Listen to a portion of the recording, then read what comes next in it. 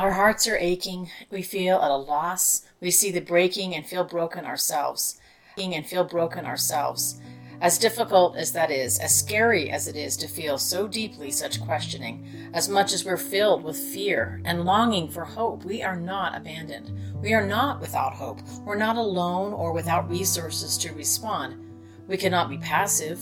We cannot just let time pass. Here are 7 prayers, and each one of these can be daily actions as well.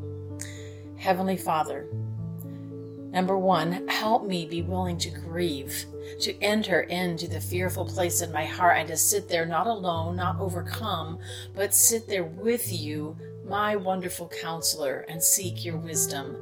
Help me repent of my laziness and self-serving views and be sorrowful for my dusty Bible and calloused heart. With you, Father, I mourn with those who mourn. Number 2, Heavenly Father, I'm willing to feel the pain, not just my own, but the pain of those crying out for justice, the pain of the most weary and most hurt. And in this anguish, I come to you, my great healer.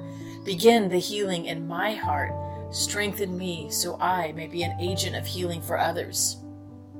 Number 3, Heavenly Father, show me your peace. Not just that my heart would stop feeling such turmoil or that my own views will be heard. No, I desire true peace. The peace can only come from you, my Prince of Peace. It is the peace that sets up a guard around my nervous heart and sets me upon the rock that is higher than the chaos surrounding me. Number 4, Heavenly Father, I need strength, not in my kind of strength because I'm so inconsistent and weak. I want the strength of my mighty God who will rescue me. It is your righteous right hand that will bring justice. Help me reject worldly peace and seek your true strength and peace today. Number 5, Heavenly Father, I give you my tendency to want everything fixed now. And remember that I am the child of an everlasting Father, and that the pain and fear I am enduring today is a... Help me take captive every thought so I do not lose heart. Number 6, Heavenly Father, open my eyes to this spiritual battle.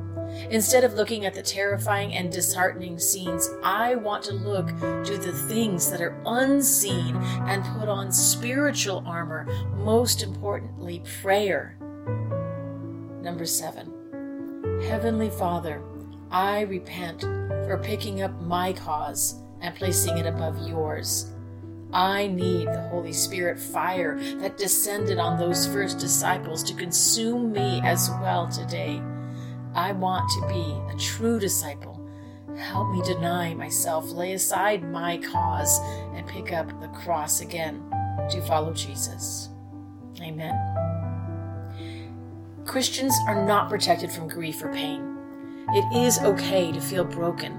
Remember, calling ourselves Christian is not a category, but a lifestyle and a worldview that embraces the truth of what it meant that unto us his Son was given, who came to be our wonderful counselor, mighty God, everlasting Father, and Prince of Peace, and that only in repentance and submission to him will we ever find true hope and peace.